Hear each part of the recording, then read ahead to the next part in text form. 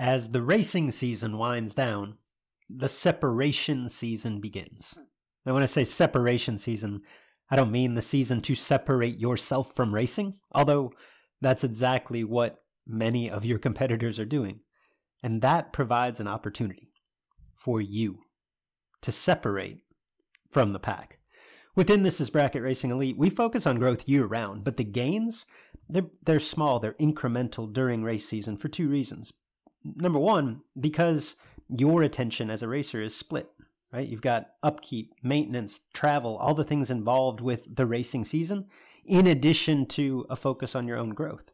And because other racers are working hard at that time too.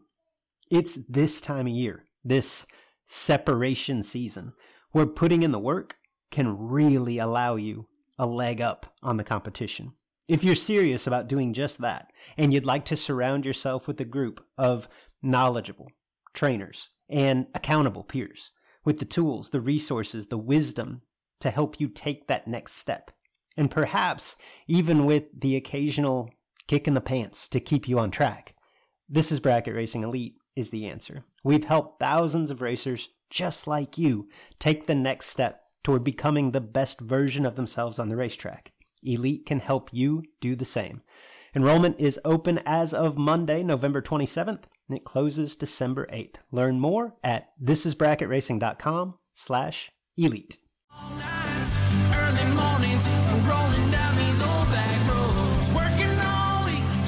Hello, everyone, and welcome to the Sportsman Drag Racing Podcast with Luke and Jed. I'm Big Jed, Jared Pennington. He's Cool Hand, Luke Bogacki. If you're a regular listener, thank you for your patronage. If you're new, you'll probably catch on soon enough. Our goal is to shed some light on the events, news, and issues in sportsman drag racing and the stars within it. PJ North.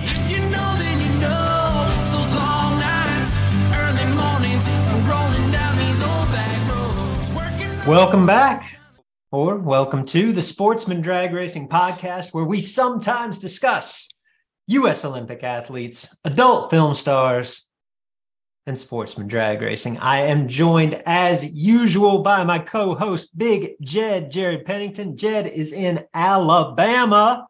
I am in the southern tip of Illinois. What is shaking today, Big Jed? Oh, Luke, same old, same old. It's 76 and sunny here in the Birmingham area today. It's really starting to feel like racing season. I'm getting pretty excited. Going to go test this weekend and get ready to get the season kicked off and running. So, it's starting to feel really good. Starting to feel like springtime around here. I was in Belle Rose, Louisiana over the weekend, Big Jed. It was beyond warm. It was muggy. It was sticky. It was summertime race weather. I enjoyed it. I'm not complaining, but I don't know that I was completely prepared for that. Yeah.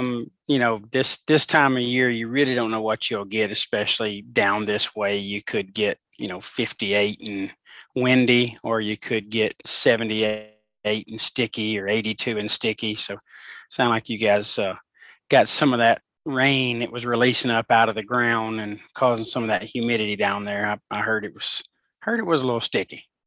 It was a little sticky. It's a little swampy. I was parked way out back with the Gators. So it was sticky. It was buggy, but man, it was fun. It was good to get back to the racetrack.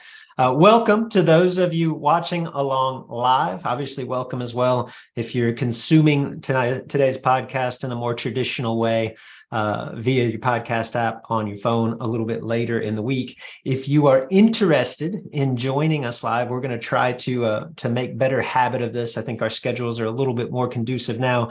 We're going to do our best to be here every Tuesday evening, 6:00 Central Time, recording the show live. And then obviously it'll hit a couple of days later on the podcast feed. Big Jed, we've got a lot to cover today. We had a busy week. The last time that we talked, which was just a week ago, just one of the 46 NHRA Lucas Oil Series events on the 2022 schedule was in the books. Just one. Today, as we meet, 4 are now behind us. There's 3 over the weekend. So I guess we're at the 10% mark of the season. Still got a long ways to go, right? Sorry, 2023. Goof up there. Still a long ways to go, but a lot to recap from a busy weekend on the NHRA Tour. We'll get into that, but first, Big Jed, I think it's only fitting to begin with the passing of one Dallas Jones. Dallas Jones passed away Saturday. He was 82 years old. Dallas, longtime owner at Beach Bend Raceway. And it's funny, Jed, because Dallas Jones, he didn't build Beach Bend. I was actually doing some research on this. It was really wild, entertaining, right? That facility in some form has been in the entertainment business of some fashion since the 1800s. So Dallas didn't build it. Dallas started out racing at Beach Bend and neighboring facilities in Kentucky in the 60s, 1970s. In 1974, he got the opportunity to lease the racetrack that is still in operation in Hardinsburg. He ran that for one season. A year later, he leased the racetrack that is also still in operation in Owensboro. He and his family ran that from 1975 to 1987. Towards the end of that stint is when Dallas got the opportunity to purchase Beach Bend Raceway Park, took ownership of the drag strip, 1984, promptly retired from his job at a wholesale grocery company. He was in his early 40s at the time, just for perspective, right? Go full time into racetrack promotion.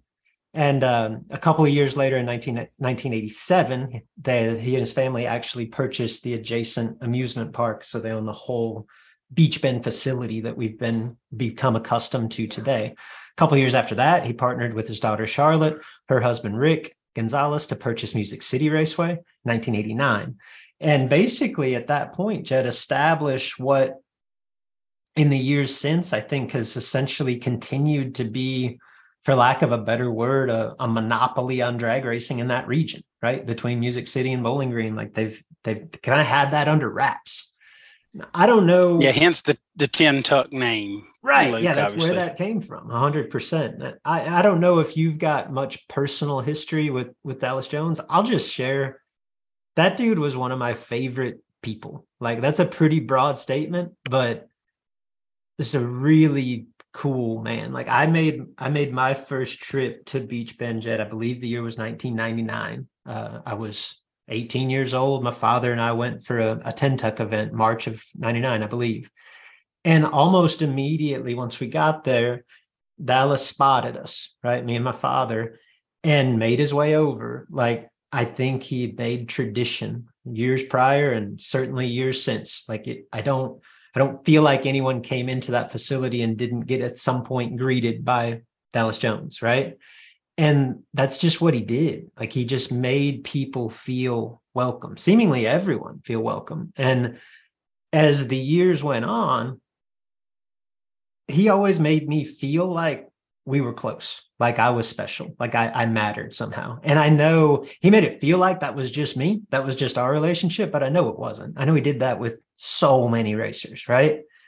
And our conversations, they weren't always long. They weren't always super in depth, but he was always so present, right? He always took the time. He always made me feel like I was the most important person that he would speak to that day. Like in that way, I feel like that's something that we said about Kyle Seipel. Like that's reminiscent when we were talking about Kyle and the impact that he'd had on so many of us. Now, Dallas Jones and Kyle Seipel, different ends of the personality spectrum. But in fairness to Dallas, like I don't know anybody that I would classify as like a similar personality to Kyle Seipel. Like they're both very much one of one in their own unique way. And at least in the forum in which I got to view Dallas Jones, which was by and large as the man at Beach Bend, there was no doubt ever who was running the show, right? Like he just had that aura about him, this control over the whole thing. I think what sticks out most in my mind, Jed, it was probably had to be about 5 years ago. A friend of mine by the name of James Warden out in California basically contracted me to oversee the assembly of 3 new race cars. And we got all this done and orchestrated we went to 10 tuck at the time. I think it was the fall 10 tuck that year, and orchestrated a test day. I honestly don't remember if it was a one single day or 2 days, immediately following 10 Tucks. So we're there the Monday after. And it was literally, we had our however many cars we're testing. There was one track employee, a starter in Dallas in his late 70s, Jed. And that dude did everything from sweeping the water box to prepping the track, to riding the tractor, to running the computer. He did it all. And it wasn't something like Dallas was really good at delegating, putting the right people in the right places. That's not like he didn't have to wear every hat every week, but he knew how to do all of it. Like he was super hands-on for the entire time that he was there. And if you'd ever been around, I think to some extent, if you ever raced at Beach Bend, Jed, there was this just no nonsense feel from Dallas, right? Like he had a persona about him that was never unwelcoming, but I don't know about you. You just knew like not to mess around, like not to cross that guy, right? Like it just had this sense of like, that's not the guy, right? And ultimately, when we step back from it, I feel like it's fair to say that Dallas Jones was the driving force behind not only one of the most historic, one of the most iconic facilities in sportsman racing, but like more specific to our world, sportsman drag racing, big dollar bracket racing.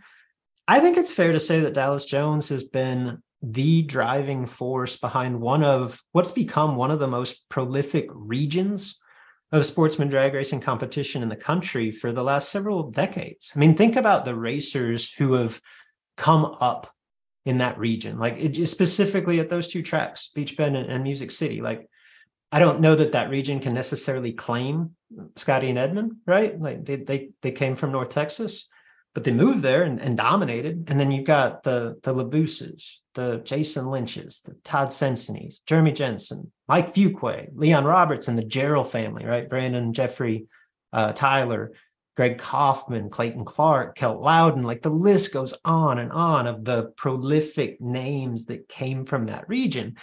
And do all of those names like become synonymous with our sport without Dallas's contributions? Perhaps some, right? Almost certainly not all. Like I just feel like Dallas Jones' impact has been and will continue to be felt for years to come.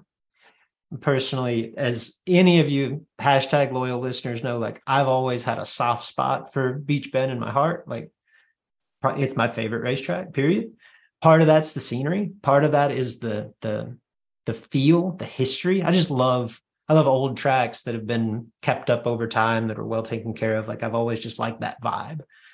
And I think a big part of why I love that place is, to be completely honest, it's Dallas Jones and the Jones family. He established a culture there, obviously built on hard work, built on treating people the way that he would want to be treated, the way that you or I would want to be treated.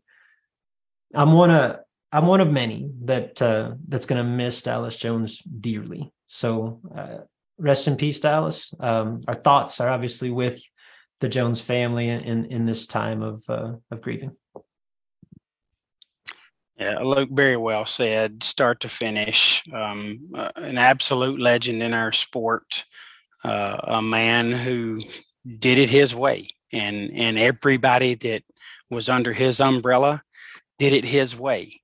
And I didn't go to Bowling Green a lot, up until about 2010. I was exclusively a bottom bulb racer, and there wasn't a lot of bottom bulb activity there, just on a scale of big races. Everything was top bulb heavy. So I didn't get to go there much prior to 2010. Since I've been a few times, and it's always been the exact same. You knew Dallas was in charge, even when his health was starting to fade in his late 70s, early 80s, and everybody knew the end was getting close.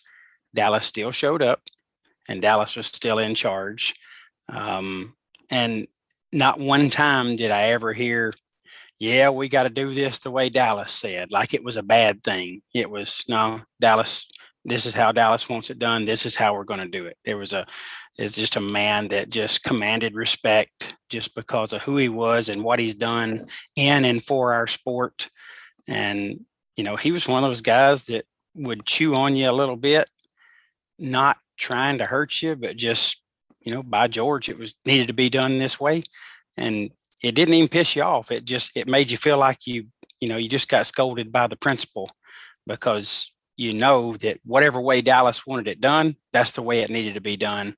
And if you did something different than that, you felt like you'd just done wrong. So, certainly thoughts and prayers out to his family, the thousands of racers that he's touched, his friends, and all of the people that have just supported his efforts over the last few decades and gotten used to shaking Dallas's hand and seeing him at the facility. I'm sure it will never be the same without Dallas, but his legacy will live on as one of greatness, and just a guy that, did tremendous things for this sport and so many people within it.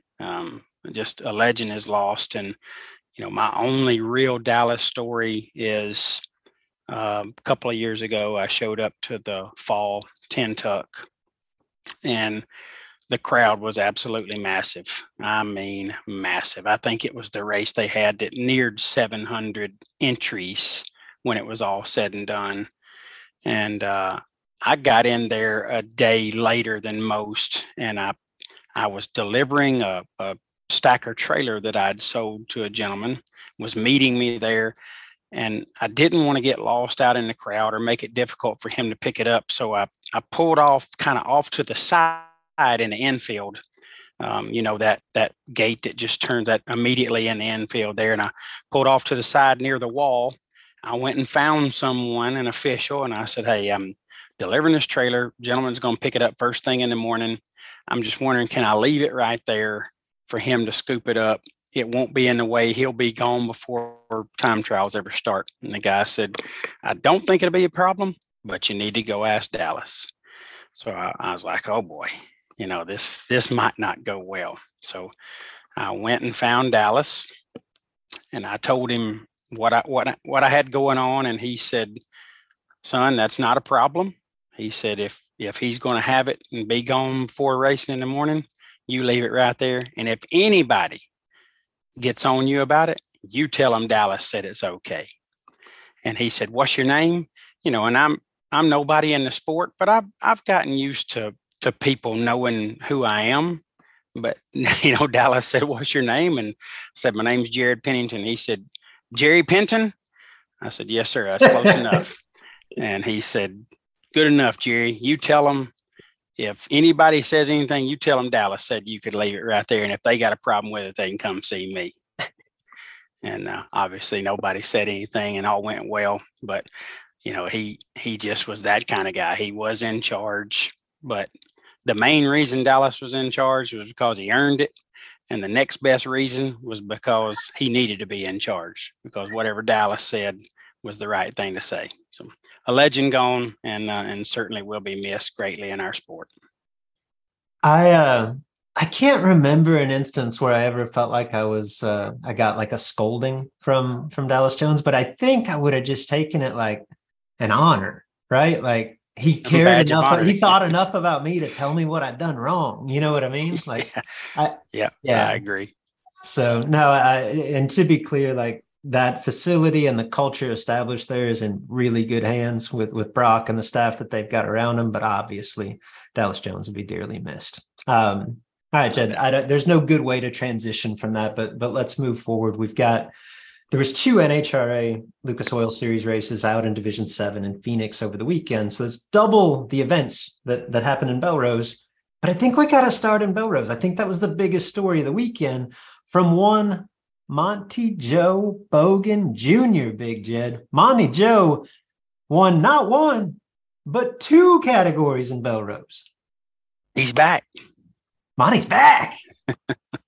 Monty Bogan, who made the commitment in the offseason to pursue the Competition Eliminator Championship, and more specifically, I think the Roof Tech Division 4 bonus. That's the $100,000, right? Driving for Tim Freeman and Lee Sharp in a H Super Modified Camaro. He's made good on the promise so far, right? Goes to Belle Rose for the opener, wins the event in comp, wins the event in Superstock as well. Obviously, the comp win is more notable simply because they're racing for $100,000 as part of that Roof Tech bonus to win the Division 4 championship. Monty Joe defeated Jeff Taylor in the final. Pretty prolific competition eliminator final. There's a lot of world championships floating around in that final round. And two guys that I think obviously are there for the same reason. And you would assume will continue to mix it up throughout the year and battle along with several others for that $100,000 bonus in the Division 4 championship. Monty Joe obviously got a very fast car, but got through it clean from the 11 qualifying spot. Didn't take any index along the way. Took a small CIC hit, but no permanent. And just as a side note, the round that he took a little bit of CIC, it was third round. It was against a red light. And you go, Monty, what are you doing? It's against a red light. My man went 894, Jed, at 129 mile an hour to still be 52 under. How fast can that thing go? What is that, Luke? That mile an hour's 1030 maybe? Yeah, I mean, 890 should 1020. Should tickle 150 minimum. Yeah. Yeah. So wow. Monty Joe got a little something there. And just I gotta say, just from being there, what Roger Brogdon has done, man, comp in Division 4 is awesome. Can I say comp in Division 4 is badass, Jed?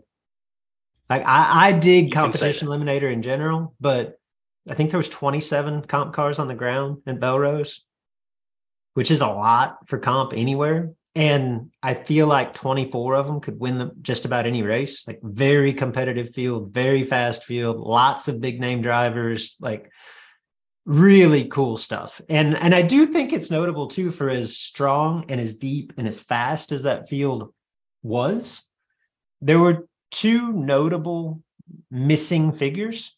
And I think if you come into the season 2023 and just try to predict like the odds-on favorites to win the competition eliminator championship, I think it's Bruno Massel, who has obviously renewed a commitment to chase the title again this year. He's got to be one of the favorites.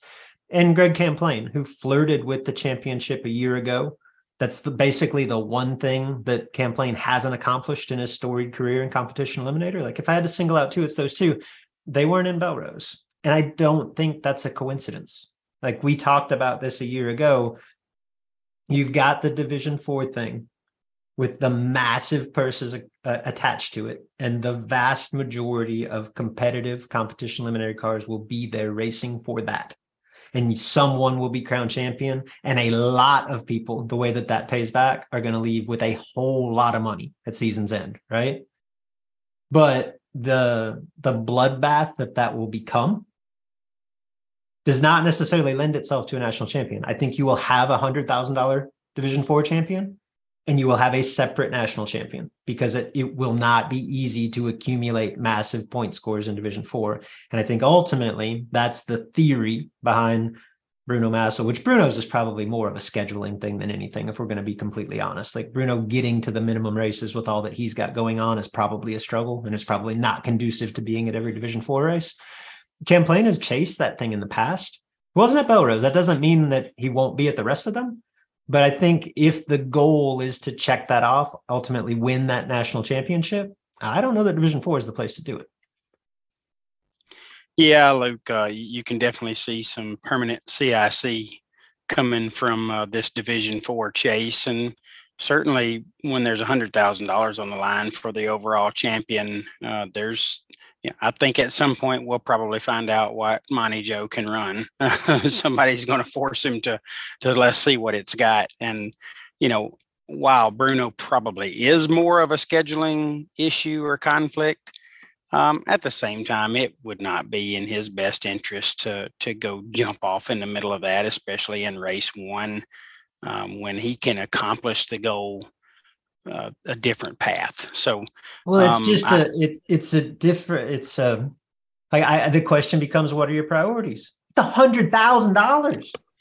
Yeah. But, again, $100,000 is a lot of money. It is a lot of money, but it's not going to change the lives of a whole lot of comp racers. Good point. At least seemingly, those guys have $150,000 to $200,000 race cars, and they're pulling it with $400,000 and $500,000 worth of rig. So, $100,000 makes them feel good, gives them a little pocket change, and they can throw it around a little bit and get paid back for some of their investment. But that's not a class, I don't think, where lives are going to change. So I can see why somebody would choose not to put all of their eggs in that proverbial basket.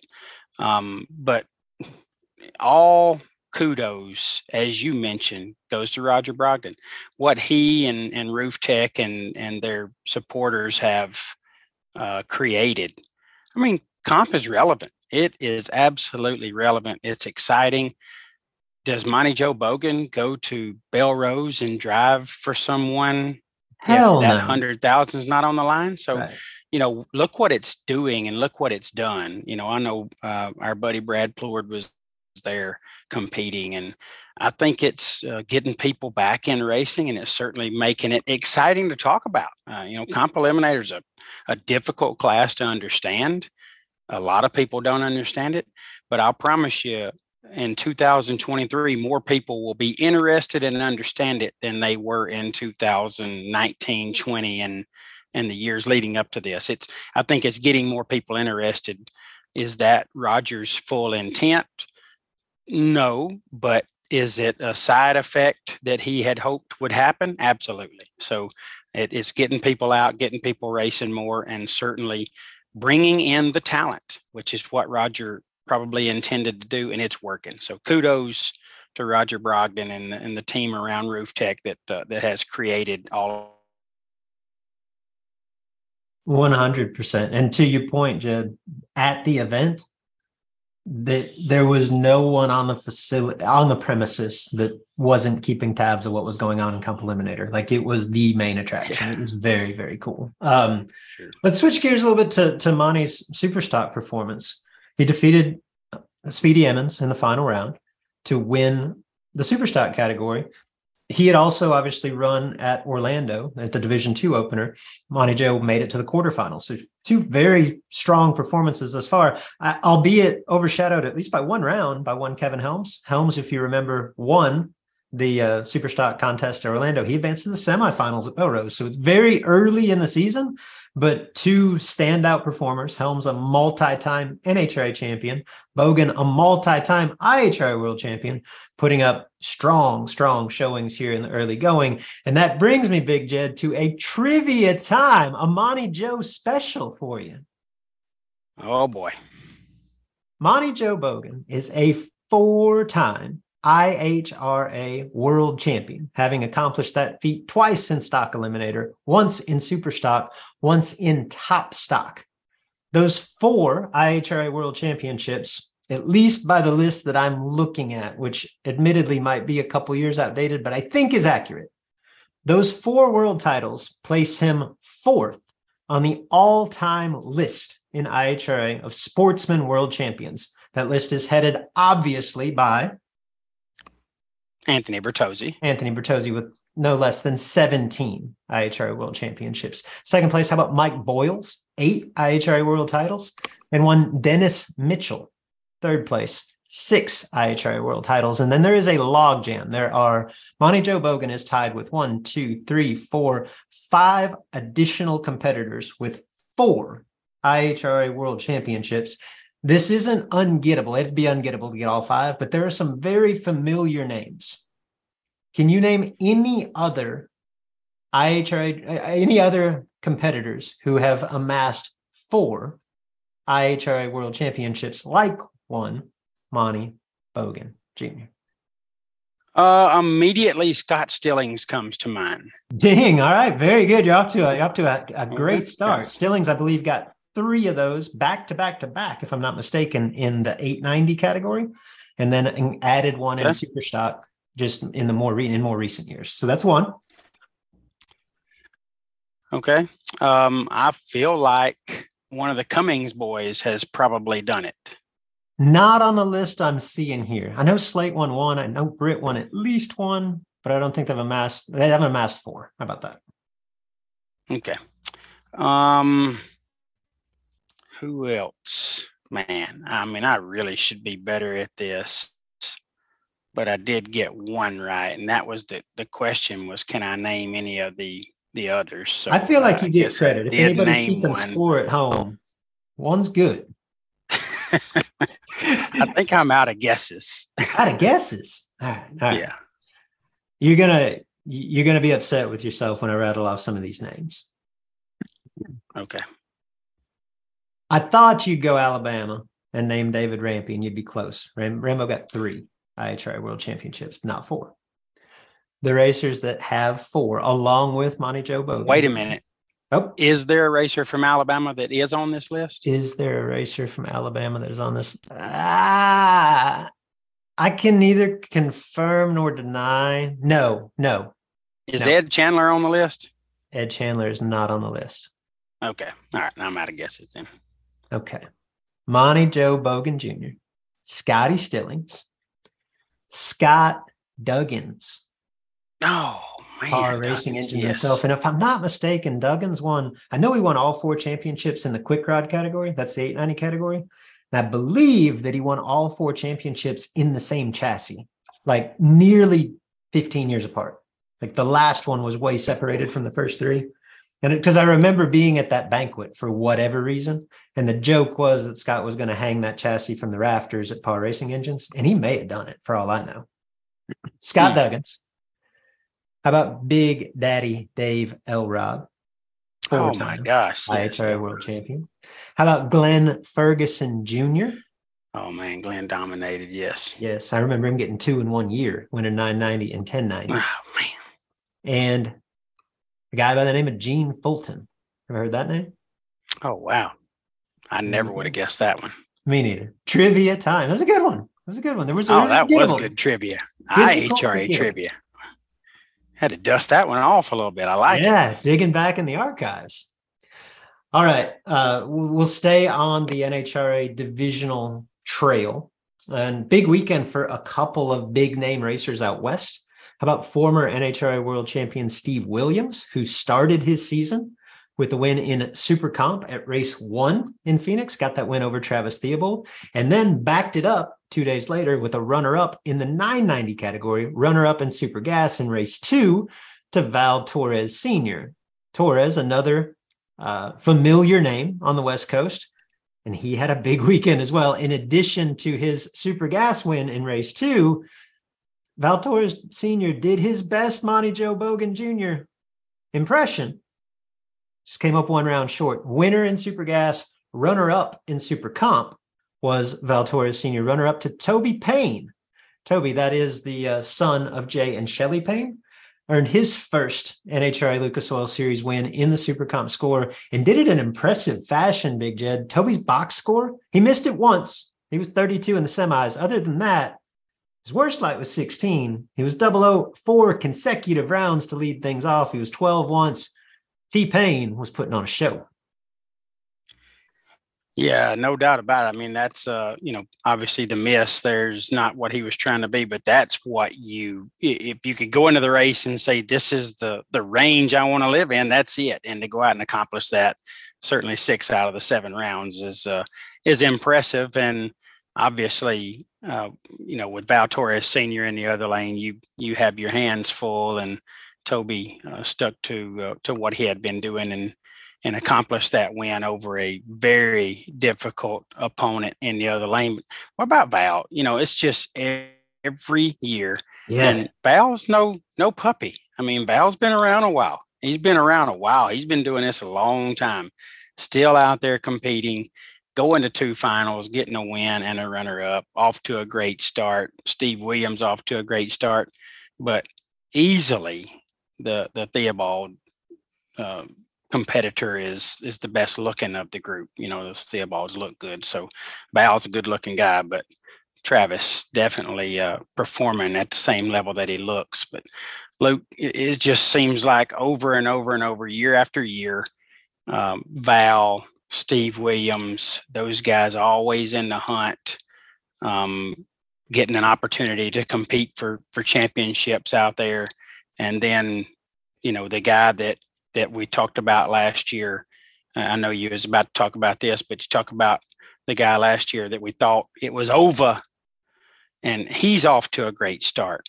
2 runner-up finishes in Phoenix for Brad Burton, Bad Brad, coming back after last year's letdown. He was in command of the stock world championship, and obviously it wasn't like super poor performance by him.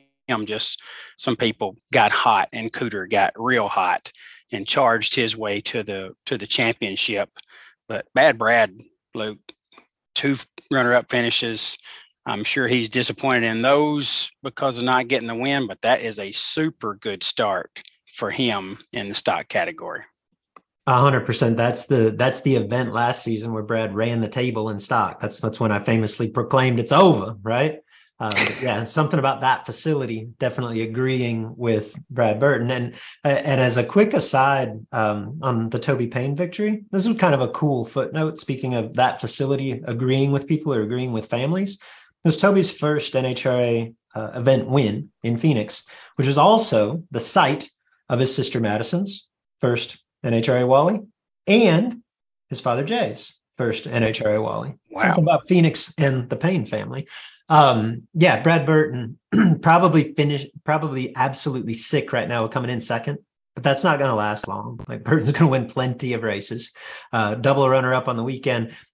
Worth noting, back to your Theobald family, and they are a good-looking bunch. I do have to say, Big Jed, Val Sr. just has that distinguished, like, good-looking dude vibe to him. And if we're just going off of like pretty, Val Jr. probably gives the Theobalds a run for their money. And that's a good-looking man. Yeah, the Theobalds just have probably a little more size on Val. And I think that, that the bigger you are, I think the prettier you can be because there's just more of you. So Val Jr. definitely is a good-looking guy. And Val Sr. has aged extremely well. But nobody can touch the Theobalds. I mean, my bromance for those guys has been over discussed on the podcast, and I apologize for that. But those boys just look good. I mean, they really do. Take real good care of themselves. They must work out. Do you? Do you apologize for that? Not really. Okay. A good weekend for the good-looking bunch, Theobald family. As we mentioned earlier, Travis runner-up in race 1 to Steve Williams. His brother Parker, winner in stock in race 1 over Brad Burton. And super stock, Burton's runner-up to a guy by the name of Jody Lang, Big Jed. I thought this was interesting. I thought about doing some research, and then I got a little bit into it and was like, I don't want to do this. But what catalyzed the thought was Justin Lamb's victory, which we'll get to momentarily. He won stock in race 2 at Phoenix. This is his 31st NHRA Lucas Oil Series event victory. And that seems like a ton, especially for a guy that Justin's in his mid-30s. Win 31 of them things is pretty impressive. And I just thought, I wonder how many like active racers have won more than 31 divisional events. That seems like a bunch. And literally the first result that I clicked on Drag Race Central in preparation for this podcast was super stock in race 1. And I see Jody Lang wins. And in the footnote, that is 59 NHRA Lucas Oil Series divisional wins for Jody Lang. Wow. 59 times he has hosted that baby Wally at the end of a divisional event. That is an impressive number. Yeah, it is, Luke. I don't know how many, finals, let alone that you have to go to get 59 wins. And then how many events did you compete in? But, Jody, I know Jody's no spring chicken, been doing this a while, but my goodness, 59 divisional wins is incredible. That is a fantastic number to have by your name when you're talking about any kind of wins, but especially as challenging as divisional wins are. That's an impressive number by Jody. So those racers, Bogan, Williams, Torres, Burton, I think it's fair to say were the biggest stories of the NHRA weekend. Got a handful of quick hitters, Jed, that I'll run through, and stop me if anything catches your attention. I think that these are names that could well have an impact on national points when we look back on this 8 months from now. Obviously, it's way too early. Like, we're less than 10% of the way into the season, but some big names scoring big early. Competition eliminator out west in Phoenix, reigning competition eliminator world champion Ryan Pretty. He started off his 2023 season the way that he finished 2022. He won the opener at Phoenix, defeated Joe Moseris in a final round matchup of a pair of top 10 finishers from last year. And then in race 2 in competition eliminators, had an incredible final between Kevin Carter and the aforementioned Bruno Massel Jr. Carter, you're good with numbers here, Big Jed. You can do the math on this. It's a little different in comp eliminator, right? Kevin Carter, 70 on the tree, 62 under the index with a 0. Like, the way we would normally figure out, that's like a negative 55 package with a 0. Is that, you on board there? Yeah. So, okay. I mean, I've got them, well, go ahead. Okay. However you want to do this. Bruno in the other lane, 22 on the tree, 57 under with a 2. Quick math there. That's a dead heat comp final with a couple of guys going way under the index. Yeah. Bruno's 48 quicker on the tree, and Carter's 48 quicker on the track, or 48 more under. So, yeah, it's a dead heat, Luke. Much could win anybody's way. That's why you do this, really. That's a much easier way to explain that than what I was trying to do. That was brilliant, Jen. Trip zip finish with the win going to Kevin Carter. As a side note, that's now the second time in the last 6 months that Bruno has lost a tight one. Like, I think it was a couple thousandths of a second separated him and Brett Spear in the final at the Lucas Oil Nationals in Brainerd a year ago. And I think they both took permanent to do that, right? So Bruno goes real fast twice in 6 months to come out on the losing side by a couple thousandths. And I think in both instances, I'm actually fairly comfortable in saying that any time that Bruno gets behind, he could have been ahead, because like, that thing's stupid fast, been stupid fast for a decade, right? So he's probably kicking himself, I think, is the way to take this, because if you go that far under, obviously you want to win, right? Just trying to make it tight, trying to preserve index, but got to get there first. Yeah, no doubt. I don't know what their indexes were. I'm assuming that Bruno was the faster car. They ended up it was nearly heads up, right? I think Bruno was actually getting chased like a 10th, but the thing runs such big speed that, yeah. I don't know. It's one of those situations where it would be really easy to get back. I'll say that. When you got 500s on the tree and you can run basically whatever you want to run, you're getting there, but you're trying to protect the index and you want to kill just enough to squeeze in front. And I think Bruno probably killed just a smudge too much, obviously, and a triple O finish went the other direction. So probably very frustrated with himself, but that's a really good start when you're, just chasing the prize. He's off to a great start, and something that if you had told him prior to the race, you're going to get a runner-up finish, he would have took it. Yeah, to your point, it's a great foundation for the ultimate prize that obviously Bruno is striving for. Stock eliminator, if we take the 3 events in total, we just mentioned 5-time NHRA world champion Justin Lamb earned a stock eliminator victory in race 2 in Phoenix. Got the win over a red lighting Kyle Rizzoli. Rizzoli, oh, by the way, also a semifinalist in super stock in that event. Lamb earned his 31st divisional Wally, as I said, at his age. That's an impressive number in and of itself. He also advanced to the quarterfinals in race 1, so a strong start in what could be a run to potentially number 6 for Justin Lamb. Across the country in Belle Rose, former second place national finisher Parker DeVore got the win in stock eliminator over David Latino. Switch over to top dragster, Big Jed, unless you had anything to add to stock eliminator. Well, I think it's very impressive that Justin, I don't know how Justin is, but I'm assuming Justin's probably somewhere around that 31, 32, 33 age. So, you've got as many divisional wins almost as you have birthdays. If not, that's very impressive. And I think That's it's a fair to guy say that's, they're compounding at a rate greater than the birthdays. yes, very well said. And Justin, I think, hasn't given himself a ton of opportunities at divisionals. He's stuck to nationals as a rule, I think, for some of his NHRA journey. So, if he just devoted himself to the divisionals, no telling what he could accomplish numbers wise. We talked about Jody Lang having 59, but Justin definitely on a path that is not duplicated. That guy is ultra talented and racking up some serious accolades. And then Luke, Parker DeVore. Parker's my man. He's big as Sasquatch. He drives a Mopar. I mean, he's a combination that you just don't want to see in the other lane. That's a big dude driving a Mopar and ain't scared. This guy's very talented, and this is his niche. He's a bottom bulb racer and has been very successful in bottom bulb. But man, when he got serious about this stock eliminator class, he has done extremely well, and really happy for Parker accomplishing all that he's done so far in the sport with a lot left to go. Off to a great start. Would love to see Parker in the middle of a national championship chase.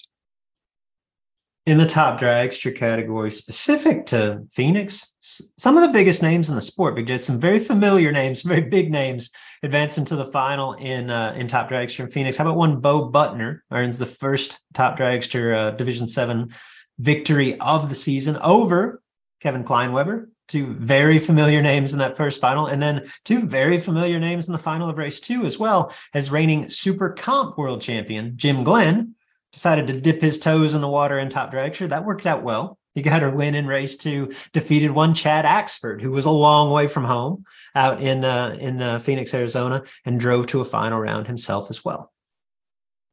Yeah, I don't think anybody wants to see Bo Butner dedicate a whole lot of time and energy to any sportsman category. The guy's just super good. He really is. He's very capable in any category. We've seen his super gas wins. Now he's out there in top dragster. Just a guy that can wheel anything. He's obviously committed to pro stock, but as he's doing these things on the side and doing them well, don't be surprised as you've listed people that could be in the chase later this year. Don't be surprised if Bo Butner's name is off squarely in the middle of a championship chase. And I don't know what my boy Kevin Kleinweber's schedule is going to look like. I don't think Kevin plans to do a whole lot of traveling. He seems to not care to ride around too much doing it. Another talented guy, been a guy that's done this well for decades. So love to see Kevin Kleinweber get his name in the light and do well. But Luke, as you mentioned, Jim Glenn, perennial power in the category, always a factor. Don't know what Chad Axford was doing way out there in Phoenix, but Chad's a talented dude, very capable. I think he'll probably end up committed to big money bracket racing, and he's certainly Flat Bill Promotions putting on races, and he's got some good races on the schedule this year. So his time will be occupied. I'm not sure how committed he will be to a points chase, but he did go to Phoenix for something and enter the race. So you never really know what'll happen with him. I don't want to speak out of turn here, Jed, but my first instinct would be to say that Bo Butner and Jim Glenn did not roll into Phoenix with intentions of pursuing the top dragster world championship, and that may not have changed after one win. If one of them or both of them were to get hot and pursue that, I am in 100% for two reasons, Big Jed. The first, most obvious, I like Bo and I like Jim, right? I'm a fan of both. The second is that a year ago, Jeremy Hancock won the top dragster world championship with a bracket car. Like, let's be honest. Jim Glenn won that race dialed 740 something. Bo Butner, I think, was dialed 690 something, 70 something. If it goes back-to-back years with a bracket car winning the top dragster world championship, them fast TD guys are going to light the tower on fire. Like and I'm just here for the drama. I'm here. I'm sitting here with the popcorn. I'm down. Yeah, most definitely, Luke. That's a category where speed is becoming more and more useful and evident, and certainly popular.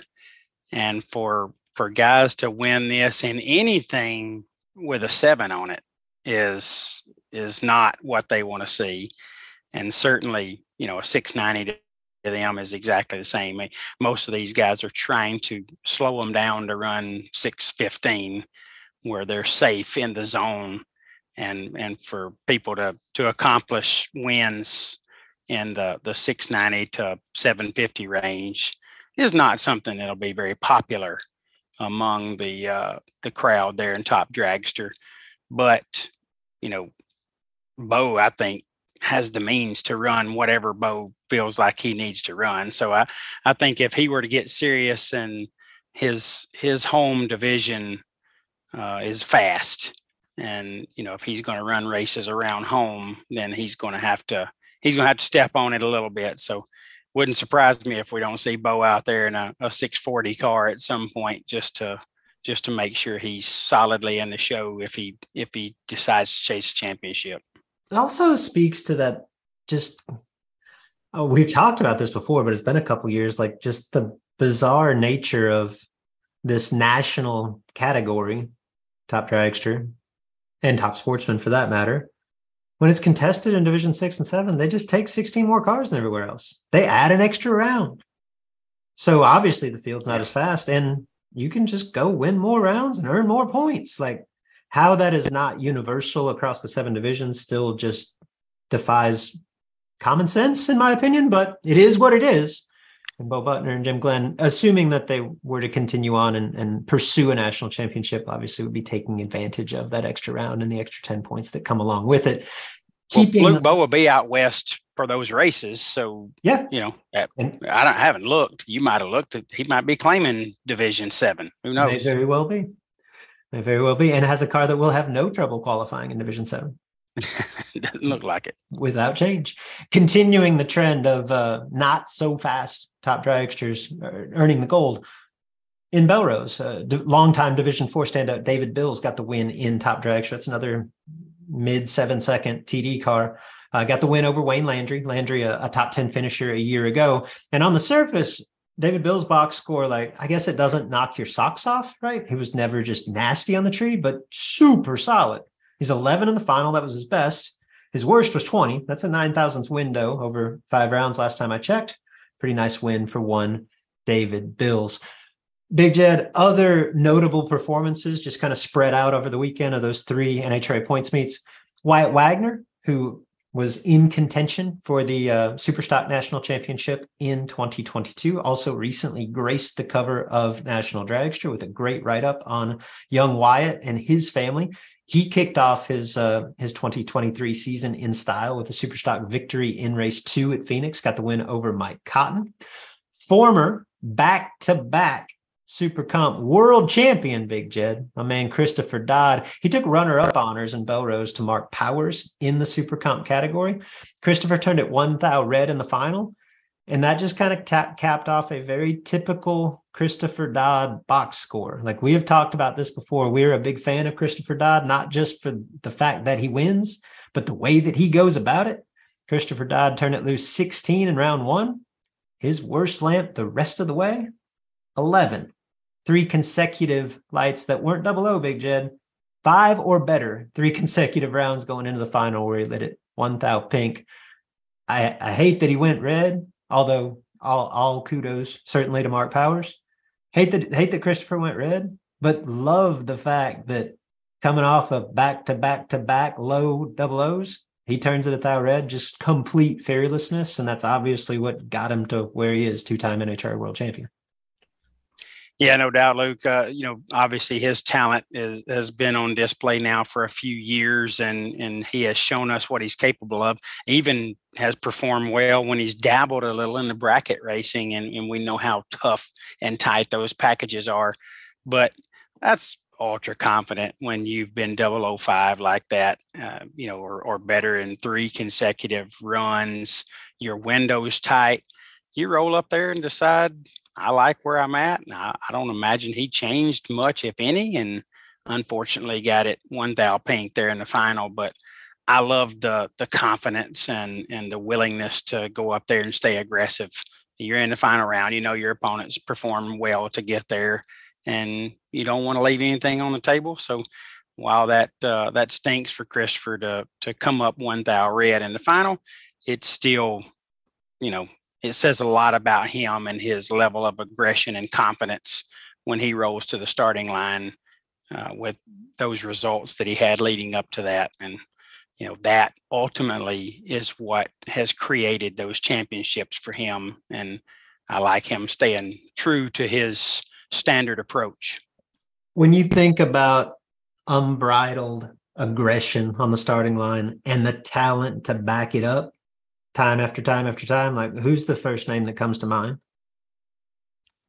Oh, I mean, to me, it would be one of the Williams boys, Gary or Troy, but Troy to me is a little more aggressive than Gary. Troy will turn it to a 3 thou red a lot, but he ain't scared. He will set the box tight and stay aggressive. That's the first name that came to mind for me as well, along with Anthony Bertozzi. Anthony will set up nothing and not think twice about it. I've told my Anthony story on this, right? I feel like I've probably heard it, but I'm up for it again. See, I tell this all the time. That's the problem with the podcast. And I talk too much in so many areas of life. Like, I can't keep track of what stories I've told where. But if you've heard this, listeners, I apologize. My father and I went to Rockingham, North Carolina for a race that they used to call the Millennium Million. I think it only happened 2 or 3 times, Jed. Really one of my first times to venture out on the quote unquote big stage. This is probably 98, 99, something like that. And I'd lost early in the million. And Anthony is just going rounds and ringing up just ridiculous numbers. We're going into the semis of the million, the main event. I don't remember the order, but Anthony Bertozzi had been in 4 consecutive rounds, had been perfect twice and 001 twice. Back then it was 501. He was 500 twice and 501 twice, right? In some order. And I don't think anything of it. I just assume he's approaching this just like I would, right? He comes up perfect. He puts 5 thou in. By God, it comes up perfect again. He puts another 5 thou in. He's won. Oh my God, I put another 5 thou in. I'm won again, right? And I'm sitting, I speak of the devil. I'm sitting in Troy Williams, at the door of Troy Williams Jr.'s trailer, talking to Troy. And Anthony and Peter Biondo are parked across from me. There's a trailer between us, so I can't see them, but I can hear them. And I can hear an animated Peter Biondo just start yelling at Anthony. 1 thou, 1 thou, put a thou in just for me. You ain't touched it in 4 rounds. Put a thou in, 1 thou. It's not going to kick, 1 thou. And I'm like, they can't be serious. He ain't moved the box in 4, and he's been perfect, 1-1. And so I kind of stand up. They got my attention now, right? And I can clear as day, like it was yesterday, remember Anthony's response. Just cool, calm, Anthony Bertozzi, the way we know him, the way we love him. I couldn't see him, but I just picture him turning around to Pete. And I heard the words. And he said, Pete, it's the million. I'm going to be perfect, and I'm going to win. And my impression was that he didn't touch the box. And in that semifinal round, he was 1 thou red. That's the aggressiveness I'm talking about. That's what Christopher Dodd inspires. And it don't always work out. Don't get me wrong, but I am here for it. I am a fan. Love it. Great story. That's the first time. If you've told it before, that's the first time you told it live. So it was good. There you go. Good timing. We talked about dual finalists, and we left one out, Big Jed. Richard Okerman, back-to-back runner-up in Phoenix in the top sportsman category, runner-up in both events there, lost to Jeff Connolly in race 1, lost to Dean Hall in race 2. And one quick note from Super Street, Big Jed, since it is on some level, we're going to crown a Super Street world champion this year. How about In Debt Indeed? Lamar Stevenson driving to victory in Belle Rose in a title weight bout of like all-time super street racers. Lamar Stevenson gets the win over Chucky Weir. Stevenson, early front runner in this quote unquote world championship battle in super street. Not only did he win in Belle Rose, he was a quarterfinalist in Orlando. It's early, but in debt indeed, leading the charge. Where's Lamar from, Luke? If I'm not mistaken, Lamar resides in the great state of Alabama. Yeah, he do. Yeah, he do. That's my man, Lamar. Yeah, Lamar, obviously a staple in super street racing way before there was ever any talk about any kind of championship. So if anybody, Luke, deserves to win the national championship or the kind of national championship in super street, it's Lamar Stevenson. This guy's dedicated a ton of time and energy into that category when, way back when it didn't mean anything to anybody, but the guy's racing it. Now there's an opportunity for a championship to be recognized. If anybody deserves that, it's Lamar Stevenson. And Chucky Weir, I know a lot of people might not recognize that name. Chucky, a talented bracket racer out of Texas, a guy that's got cool equipment. I don't know if he was in his Chevy 2 wagon or not. If he was, that's extra cool because that thing is bad news. It is an awesome ride. Chucky Weir's a good dude, a good racer. So good to see him get an opportunity and go to a final as well. And but in all seriousness, I'm pulling for Lamar. I know John Rollins got off to a good start in Super Street in Orlando, but I'm pulling for Lamar to get this championship when it's all said and done. Fair enough. So we were NHRA heavy on this show, Big Jed. When we reconvene a week from now, and again, for our live audience, we'll be here again 6:00 Central Time next Tuesday. Next week, I assume, Big Jed, unless weather plays a huge role, we will be big dollar bracket race heavy, right? We do have the baby gators. We'll touch on that. But big dollar bracket racing from each end of the country coming up this weekend.